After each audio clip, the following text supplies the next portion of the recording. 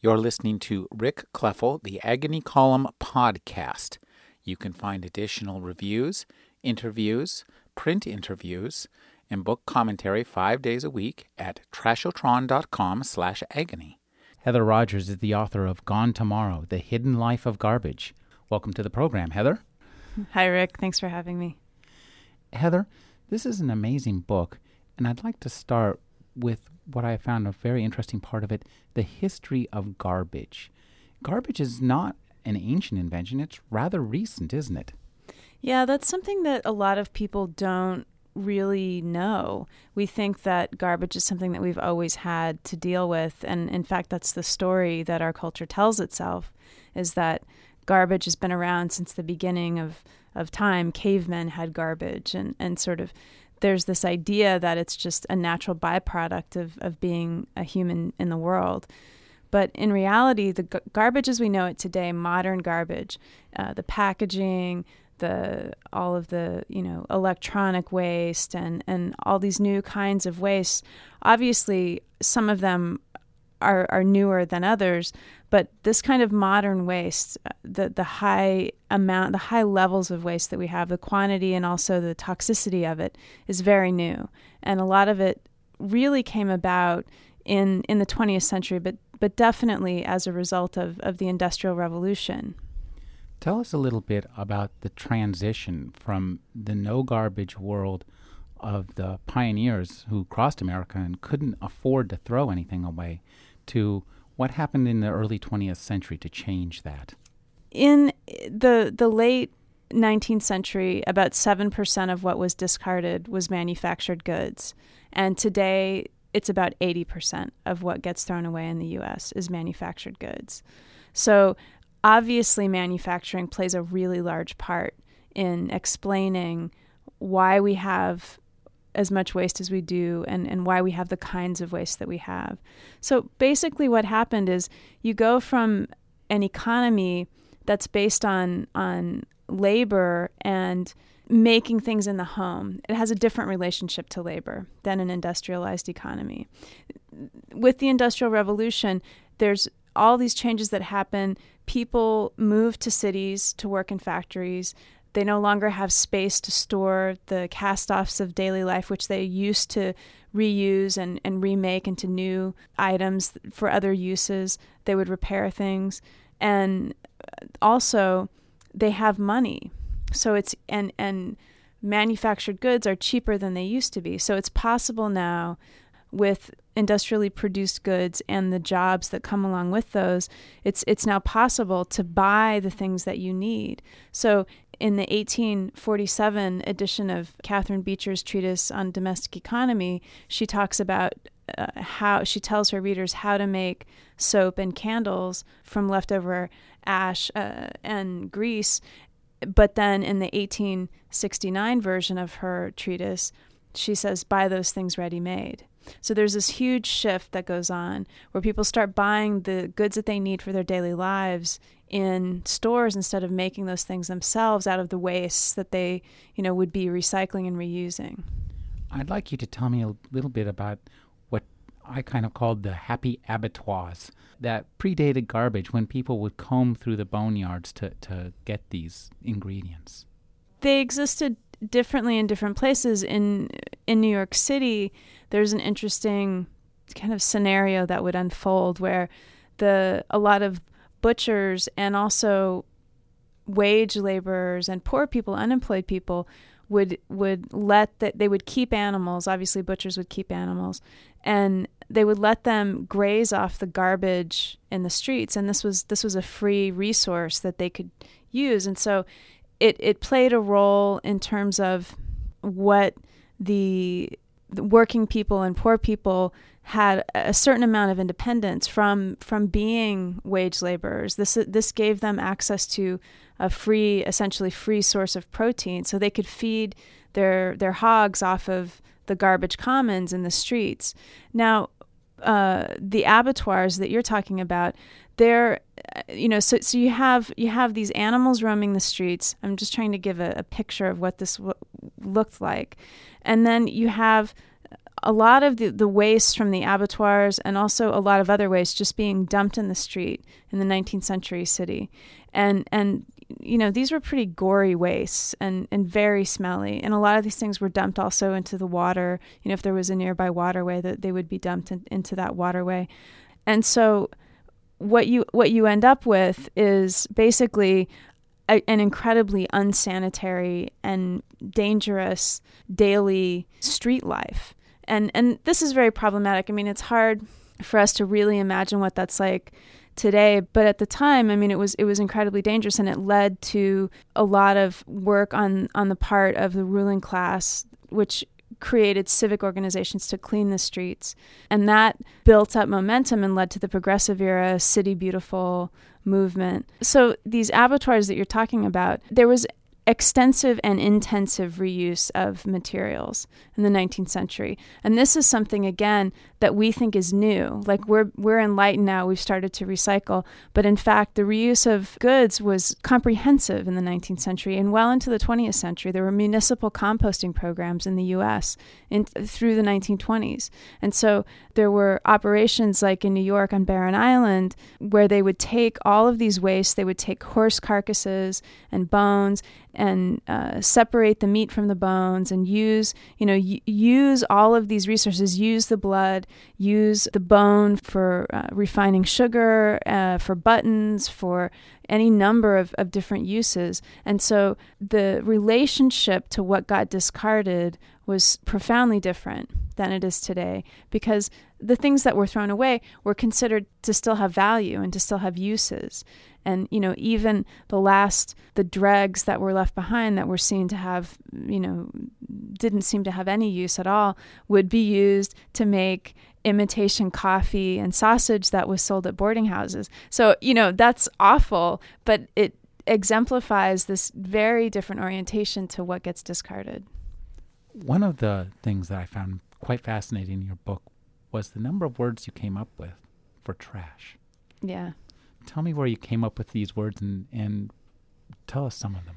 That was one of the most challenging parts of writing this book, was the trying to make it interesting to read by using as many different words for garbage as I could. I got some of the words. One of my favorite is rejectamenta. I love that word. It sounds so great. Which is, it's great. I actually got that from another book on garbage written by Benjamin Miller, which is a great book called Fat of the Land, and it's about garbage in New York City. But, along those lines, I mean, the way, what's interesting is the language. The language about garbage, the language of our waste is really telling, and it reveals a lot about the way we conceptualize our waste. Because, for example, the way that we talk about the things that we throw away, household waste today, it's a language that's been very sanitized, and there used to be these different categories of waste, which now have been collapsed into a single category, which is typically called municipal solid waste, or it's referred to as the waste stream. And I think that these things, reveal the way that what we throw away gets treated as a technical problem. It's a problem that needs to be put into the hands of professionals, and they need to put these things in their proper place, and then everything will be fine. What's interesting is in the past, there were these different categories. There was rubbish, ash, and garbage. Those are the three main categories. And rubbish referred to non-food waste. And then garbage was wet food waste, organic waste, and ash obviously was ash, but it also included, used shoes, and there were different, the categories were a little bit malleable. But what that reveals is, again, that the sorting of waste was routine. That was something that people always did. The real historical anomaly is not separating our waste. And that happens after World War II. And that's when these new kinds of ways of referring to waste as municipal solid waste, that type of language starts coming about after World War II. There's something else in there about constructing our waste as something, it's embedded in this sanitizing language, is constructing our waste as something that's dirty and that you don't want to put your hands on. You don't want to touch. You don't want to dig through and scavenge and reuse, and you don't stick your hand in the garbage can. And so I think it is useful to kind of unpack the way, the semiotics of how this works, like what these different words signify on a cultural level. And when waste is constructed as dirty, we're less likely on an individual level to see the things that we throw away as useful and as something, as a resource, as something that we should put our hands on and that we should take and reuse and figure out how to keep around. But the way that we talk about waste today is very much about getting it out of the house and putting it into the waste stream so it can wash away.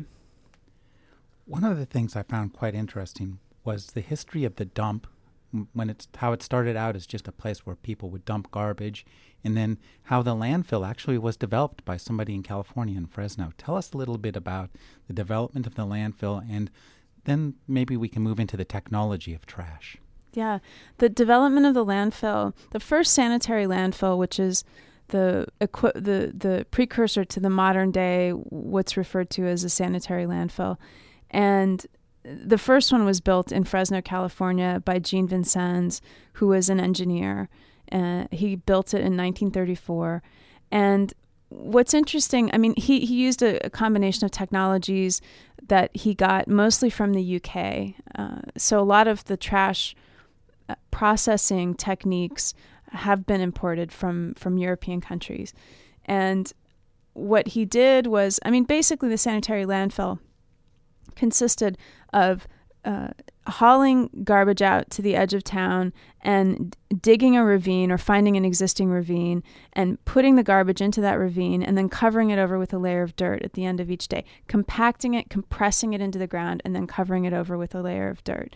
And the compaction kept the air out, which kept decomposition down, which kept the smell down and kept rats out. The dirt also served that function as well, the dirt cover. So what this method did, I mean, it was really significant because, and this didn't become a common method until after World War II. Jean Vincennes was drafted into the Army Corps of Engineers and helped write a manual that was used across the country by the Corps of Engineers to train the sanitation engineers at their domestic bases on how to build sanitary landfills. So all these engineers learned this method, and then after World War II went home with this knowledge, and that's how the technology spread. Now, what's key about this technology is that it relies on mixing all waste together. That's how it works most efficiently because collection is the most expensive part of waste handling. Is that economically or decompositionally? Economically. Okay. What mixing waste together allows for is a streamlining of the process of collection and of disposal. And so what you get is simultaneously the development of the compaction truck, which is very compatible with the sanitary landfill, which relies on compaction. And so when you have the compaction truck, you can economize each load. You can get more garbage into each load. And this technology was developed simultaneously, and the collectors would go out and collect the household garbage. Now, instead of doing separate trips, instead of not compacting the waste, and if you don't compact the waste, you can pull things out. You can scavenge things and salvage things that if the waste is compacted, you simply can't do that because it's crushed and broken and mixed together. So with this new technology comes the engineering out of reuse, the engineering out of scavenging and separating. And so that is the sort of key element of the sanitary landfill that sets it apart from previous disposal methods. Tell us a little bit, too, about the business model, how that changed during this time when we went to the sanitary landfill, because originally garbage was handled, especially in New York City, which you use seemingly as kind of a test lab to represent the rest of the country, from being handled by just two guys on the corner, mm-hmm. to being handled by major corporations. Tell us a little bit about how that business model works and was transformed and why. garbage handling wasn't always a business. It is today. It's a $43.5 billion business a year. So it's a huge industry. 40% of that industry is controlled by 3 corporations: Waste Management Incorporated, Republic Services, and Allied Waste Services. And so these 3 corporations are, maybe people have heard of them, especially Waste Management. It's been around for over 30 years.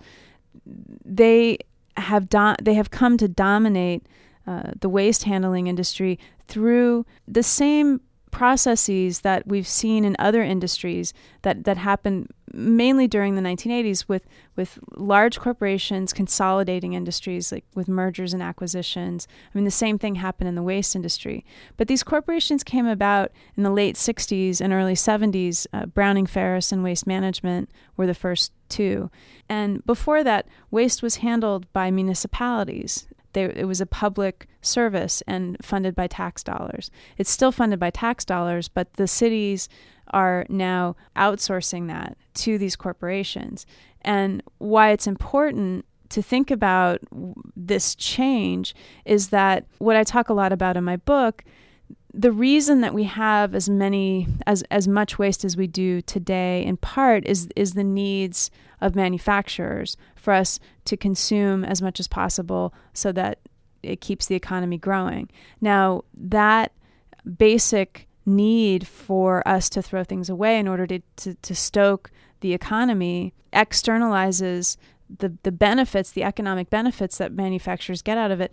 They get to externalize the costs onto the environment and onto the public sector because we pay for waste disposal. We pay for the packaging, not only to buy the packaging, but we also pay to throw it away. Right. So they profit twice on this. And this is an interesting point you make, because this is not dissimilar to what's currently trying to be done to medical expenses, in that they're trying to get us to have medical savings accounts as opposed to Right. medical insurance. It's the same process. It's already taken place in the world of trash, hasn't it? Yeah, definitely. What it means is that we're pressured in a way by manufacturers to continue creating waste. There's definitely, I mean, everyone knows that the amount of disposable goods in our lives have increased dramatically. Over the last 30 years, the amount of garbage the U.S. produces has doubled. And we see it in our daily lives. We see all the packaging. And so that's on the one side. Then on the trash handling side, you've now got these corporations which are increasingly powerful in waste treatment. And these companies, like Waste Management, make more profits off of landfilling than all other waste company operations combined. So it's in their interest to get as much into the ground as possible. That's where they make their most profits. Now, it's important to step back and just say they're corporations. They're mandated to give their shareholders the highest profits that they can. That's what they do. So if that's what they do, then they're incentivized to bury as much garbage as possible. That means that they're not incentivized to, say, for example, compost, to help build a recycling infrastructure. That those things cost too much. So they're not going to do those things. Not because, I'm sure there are plenty of people that work at Waste Management that love the environment and that believe what they're doing is important in terms of protecting the environment. I don't question that. But what I do see, and what is plain from the track record that companies like Waste Management have, is that it is in their interest for us to produce ever greater piles of garbage. So you've got this sort of, this pincer movement of these two. You've got the manufacturers on the one side and the waste handling corporations on the other, both wanting us to throw away more and more stuff. I'd like to get back to the landfill just a little bit and talk about, could you describe to us the sanitary landfill with the bladder, the liner, how it's capped, Climax, all the different parts and layers? It's a pretty interesting piece of technology. It is an interesting piece of technology. It's something, I think it's important to contextualize it, because this is a technology that's very new, actually. The modern landfill, which has a liner, and a lot of people will have heard of like the clay liner, and then it has a plastic sheeting, and it has, often it has a drainage system on top of that plastic sheeting consisting of rocks and mesh and different materials and dirt.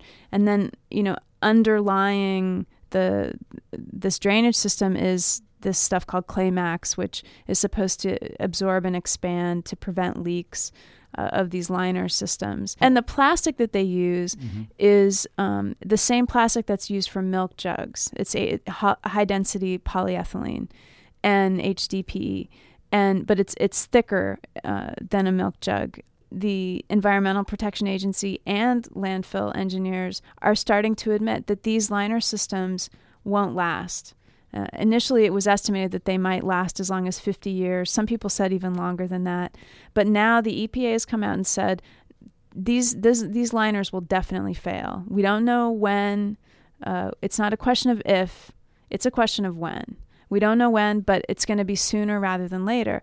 And with many of these landfills, they contain a lot of very toxic substances. And when you think about the things that you throw away every day from your house, when those things get mixed together, batteries, chlorine bleach, the contents of a fluorescent light bulb, electronic waste, you've got a real toxic stew brewing in these landfills. They're environmental time bombs, and we don't know what's going to happen with these liners, and there's no way of protecting them. I mean, when they start leaking, you can't just go in and lift the landfill up and put a new liner in. That's not possible. So this is a real issue. The other thing that I want to say is that when the regulations were created by the EPA in 1991 for these new high-tech landfills, what's interesting is that the large garbage corporations supported these tougher environmental standards. And this is something that when I first found out, I was sort of surprised by.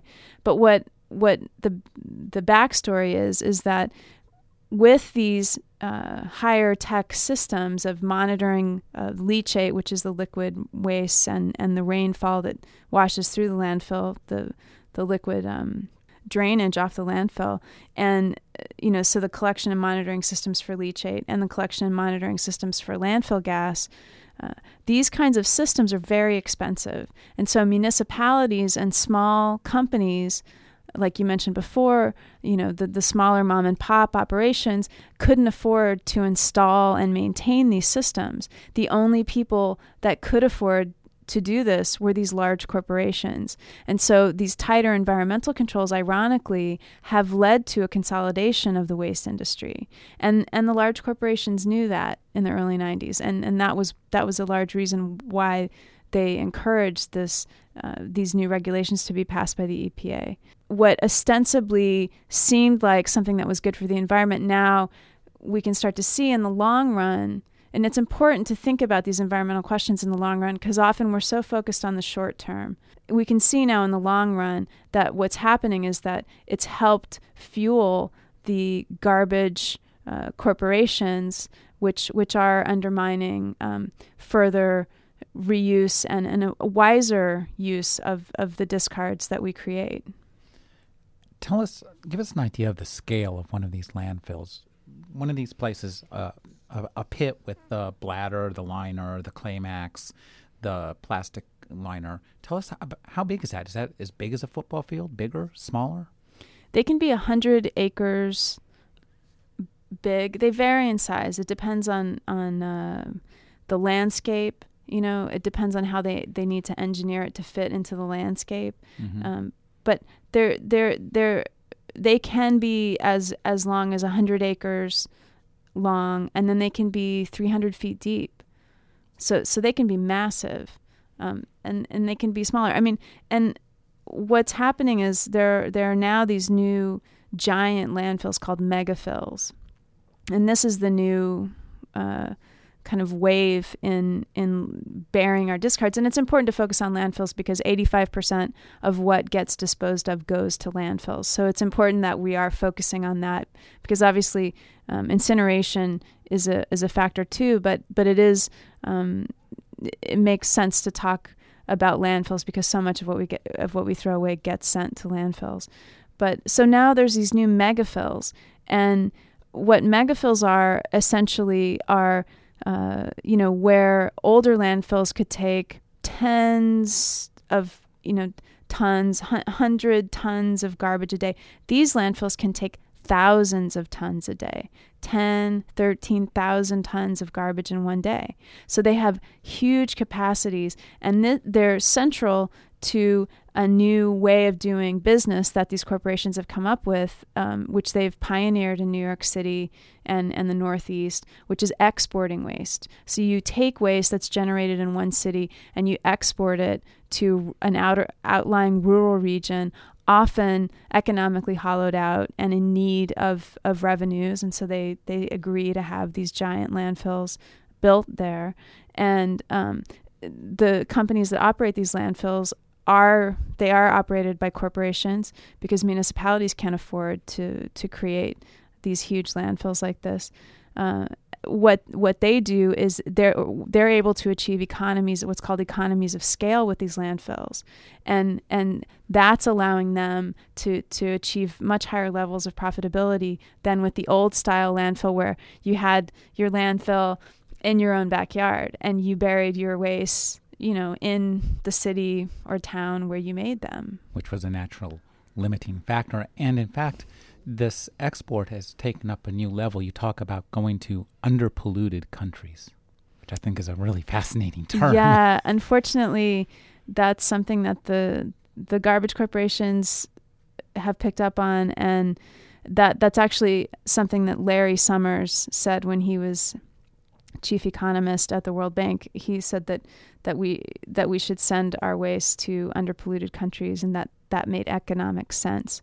And it's obvious the social injustice inherent in that statement, and the racism inherent in that statement, and that's unfortunately what we're seeing happen today.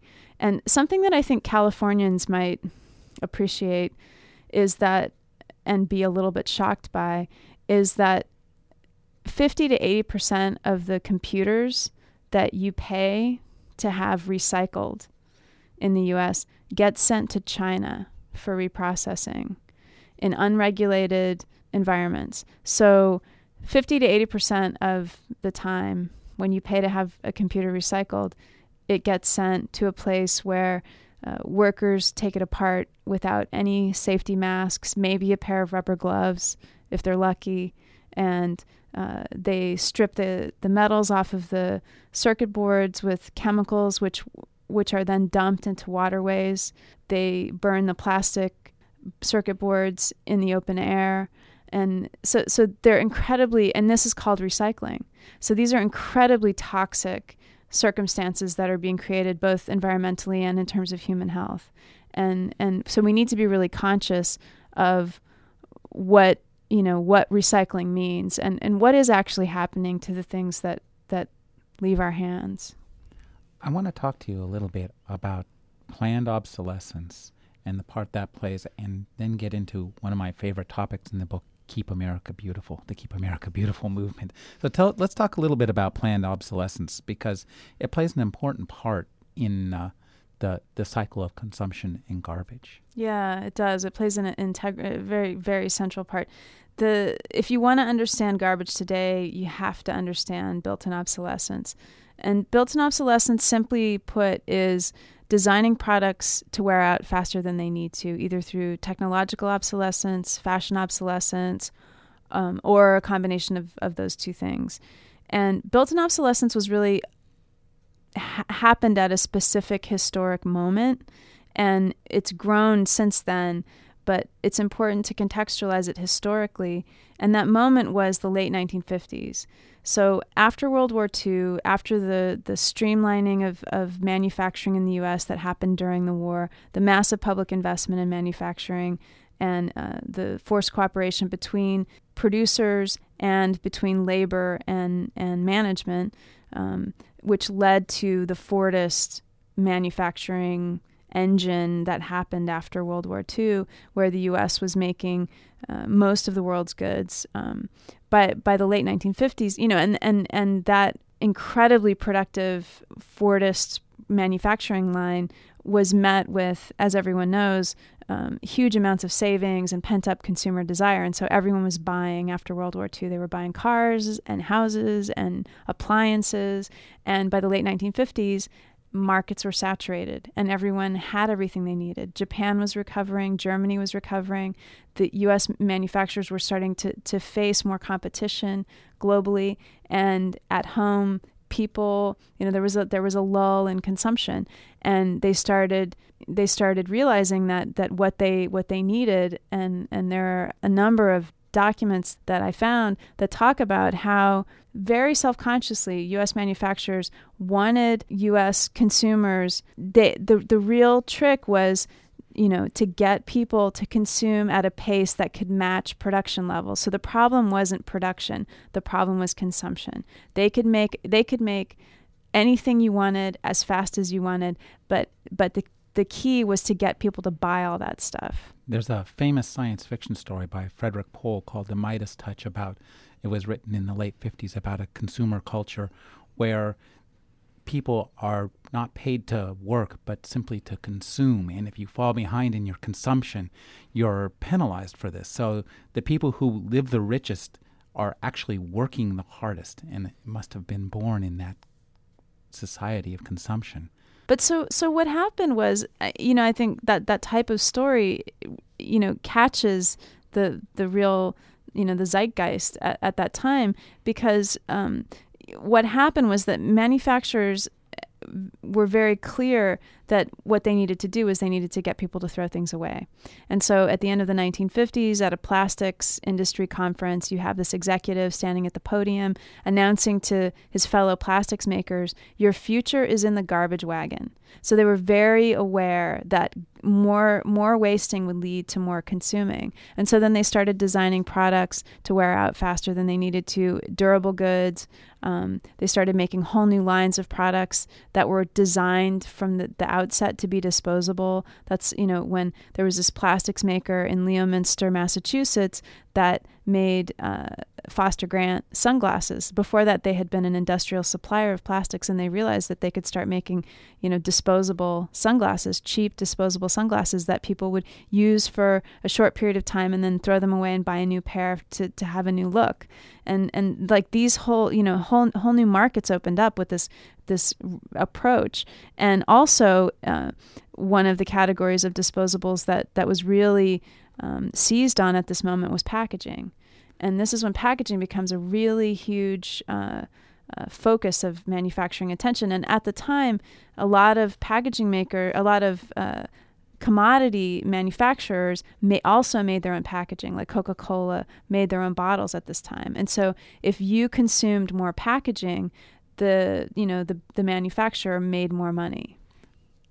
Do you have any figures? It seems to me right now that a lot of the stuff we buy, the packaging is actually more expensive part of the product than the product itself. Do you have any figures about that, or is that just an intuition we all have to live with? It's hard to find those figures exactly, but I do know that after World War II, manufacturers started spending almost as much on packaging and advertising as they spent on making the products that they were selling.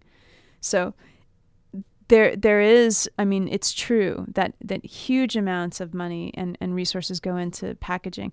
And it's important also to point out that packaging is a commodity. We don't think of it as a commodity because we've grown so used to it as this substance that's just a part of our daily lives, but it's something that contains natural resources and human labor, the same way that any other kind of commodity, like a cell phone or a book or a shirt or anything that you have that you use in your life, except that we accept that we're going to use it for a brief period of time and then discard it, whether we put it in a recycling bin or a garbage can.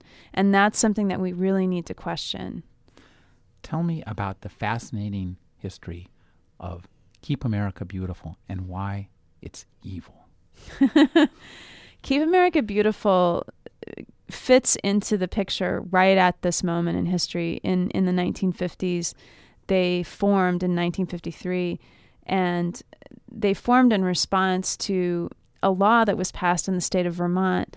Not the law that was passed said that no disposable glass bottles could be sold in the state. And this was a law so it completely banned the sale of throwaway glass bottles.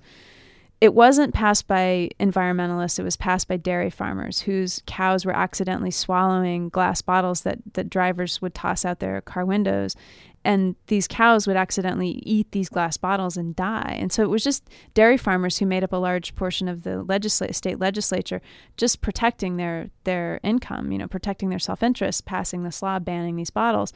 Well, the beverage container industry and beverage makers really went on the defense. They really said, like, this can't happen anywhere else. So they formed this group, Keep America Beautiful.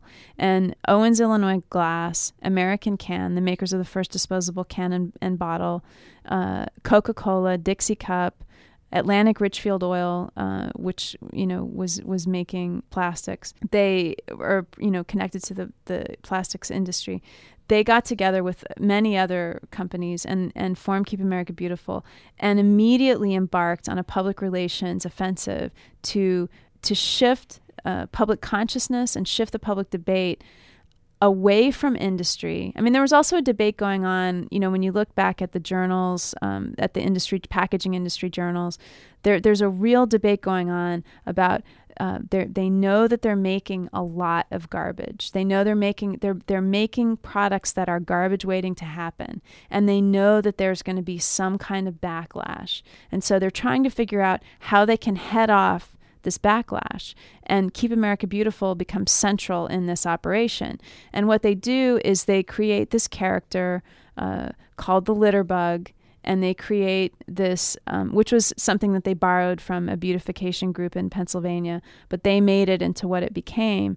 And they also take up this category of debris called litter, and they make that the central focus. So they shift the focus off of industry and its super toxic devastation of the environment and the way that it uses natural resources, and shift it onto the individual and say, no, you're the one that's the source of garbage, the consumer. It's your selfish choices that have led us down this road of having litter everywhere and having so much garbage. So it's not the choices that we're making as producers.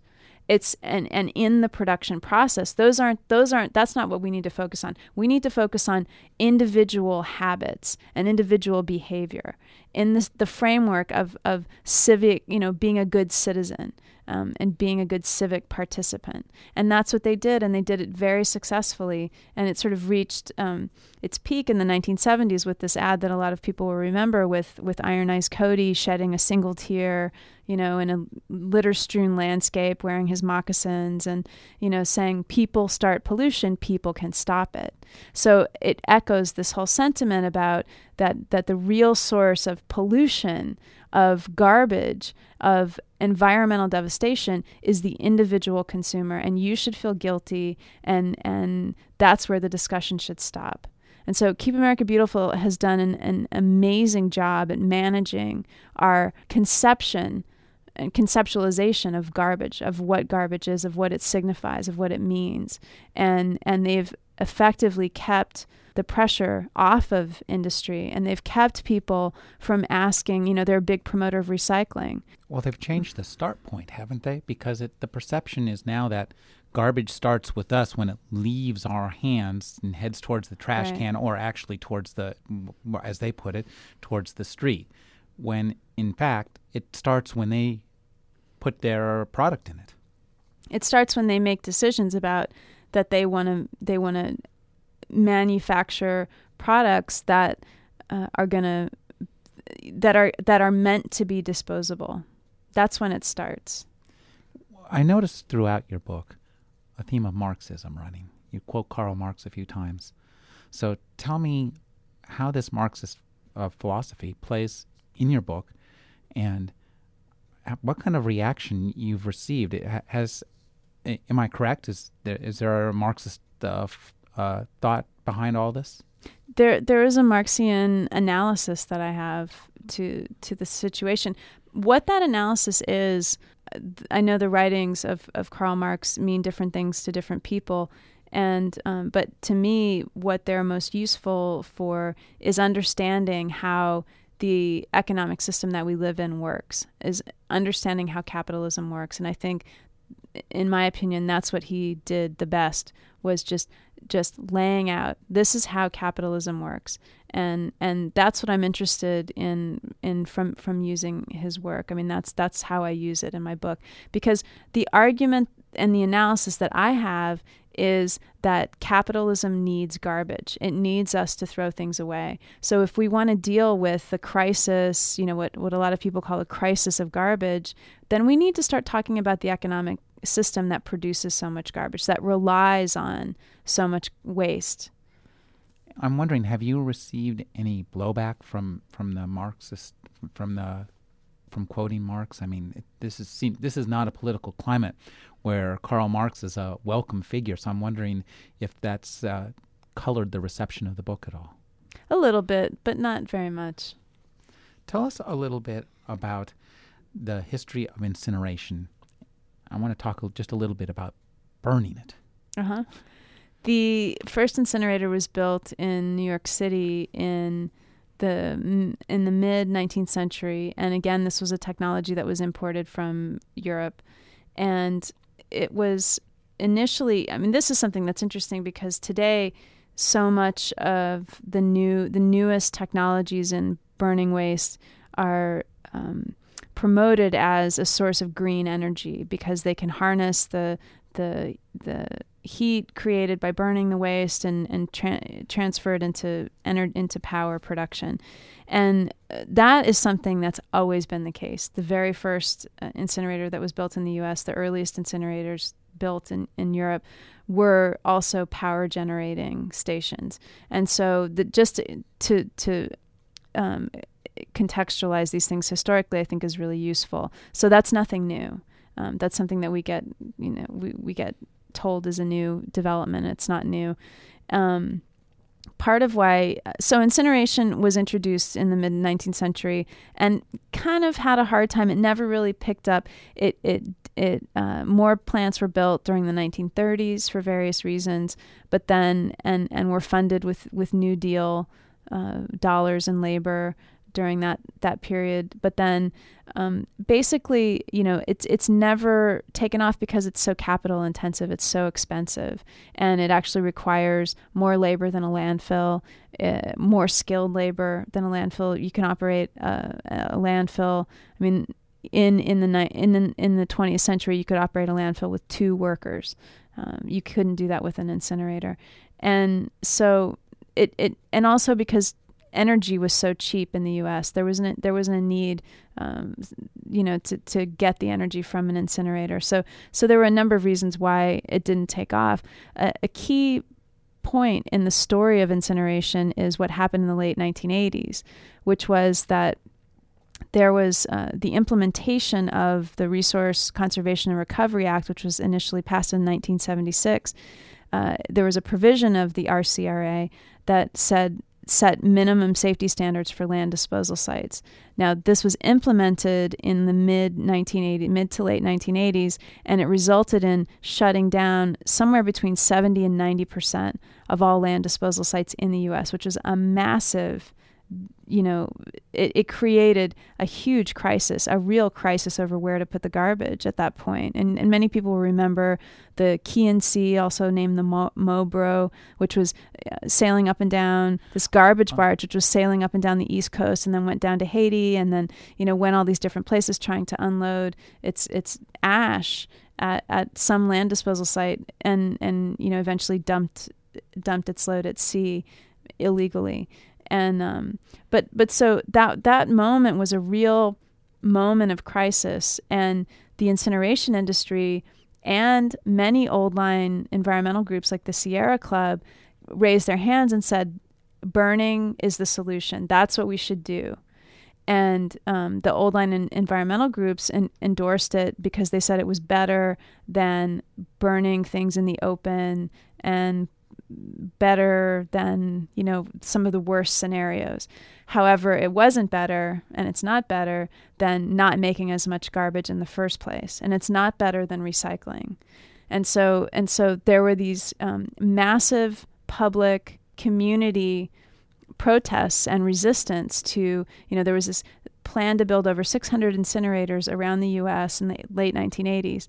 And communities in places like South Central Los Angeles and places like Williamsburg, Brooklyn, and New York City, diverse communities of low-income, working-class people of color came together and started and educated themselves about how incineration worked and what the dangers were, and fought these incinerators. And this is the beginning of the environmental justice movement, which is very key, because they started making these connections between race and class and toxicity, and where the society's wastes were being dumped, who those wastes were being dumped on, and so what ended up coming out of these fights was that people who elected officials who endorsed things like municipal curbside recycling were elected, and then we saw this proliferation of municipal recycling programs in the early 1990s. So that's where all that came from. Now, you seem kind of two minds about recycling, though.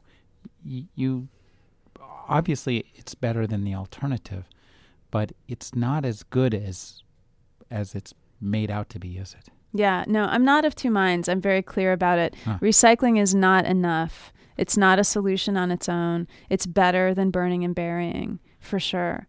But it's important to be realistic about the fact that it's not a real long-term solution on its own. It must be part of a larger program of change. I think a lot of people in the United States get discouraged very easily, and I think that's something that recycling kind of fosters, because it gives you this sense. It's not unlike the act of consumption. It gives you a sense that if you just put your plastic bottle in the right bin, that everything's okay. If you just buy the right product, then everything will be okay. Well, the answers aren't that simple, and that doesn't mean that they're insurmountable. That doesn't mean that we should then be hopeless. It just means that we need to be realistic and educate ourselves about what the other possibilities are, and then fight for those.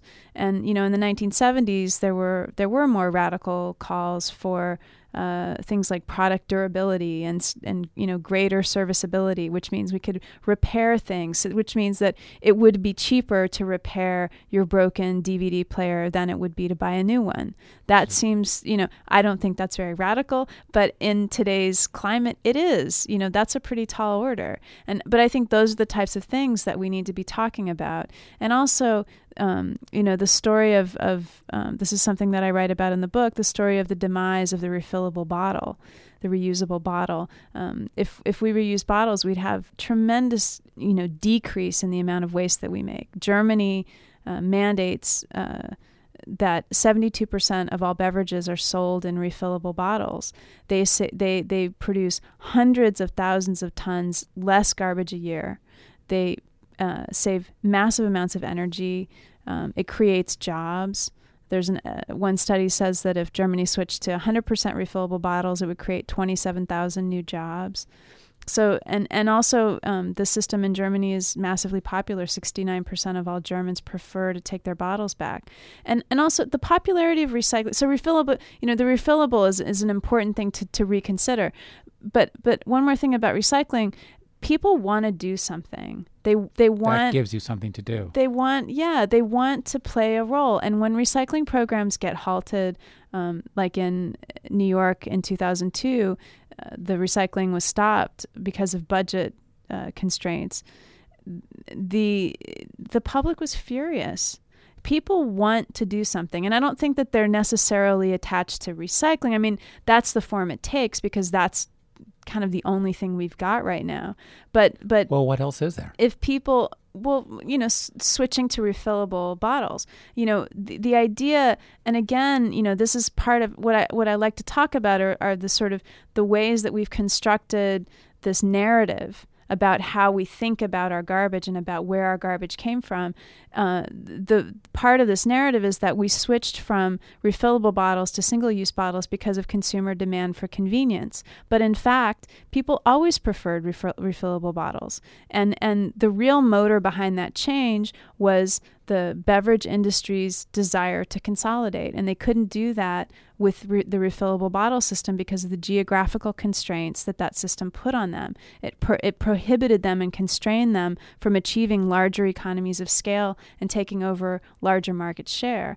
And so, explain that a little bit, because because the bottles themselves had to be shipped somewhere and cleaned and refilled, right? Right. So what happened was you had local bottling plants, and the trucks that delivered, say, the soda from that bottling plant had to go back to that plant with the empties. So there was this geographical limit that imposed on how much that beverage maker could grow. They couldn't take a greater market because they had this, they had to bring the bottles back to the factory, to the bottling plant.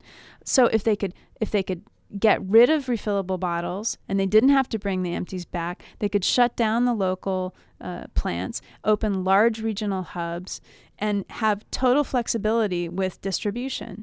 And that's what happened. So in 1947, you have over 5,000 soda makers in the U.S. By 1970, you have 1,600 left.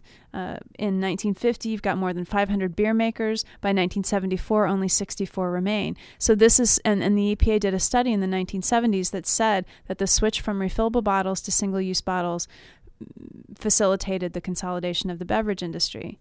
So these are the kinds of things that we just need to lift the cover off of and look at. These are the changes that have come from the needs of manufacturers, but we've been told that those changes are the result of what we wanted as consumers, except that I want to buy my beverages in refillable bottles and I can't.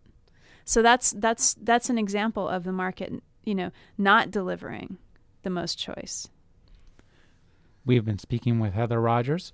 Her book is Gone Tomorrow: The Hidden Life of Garbage. Thank you very much, Heather. Thanks for having me.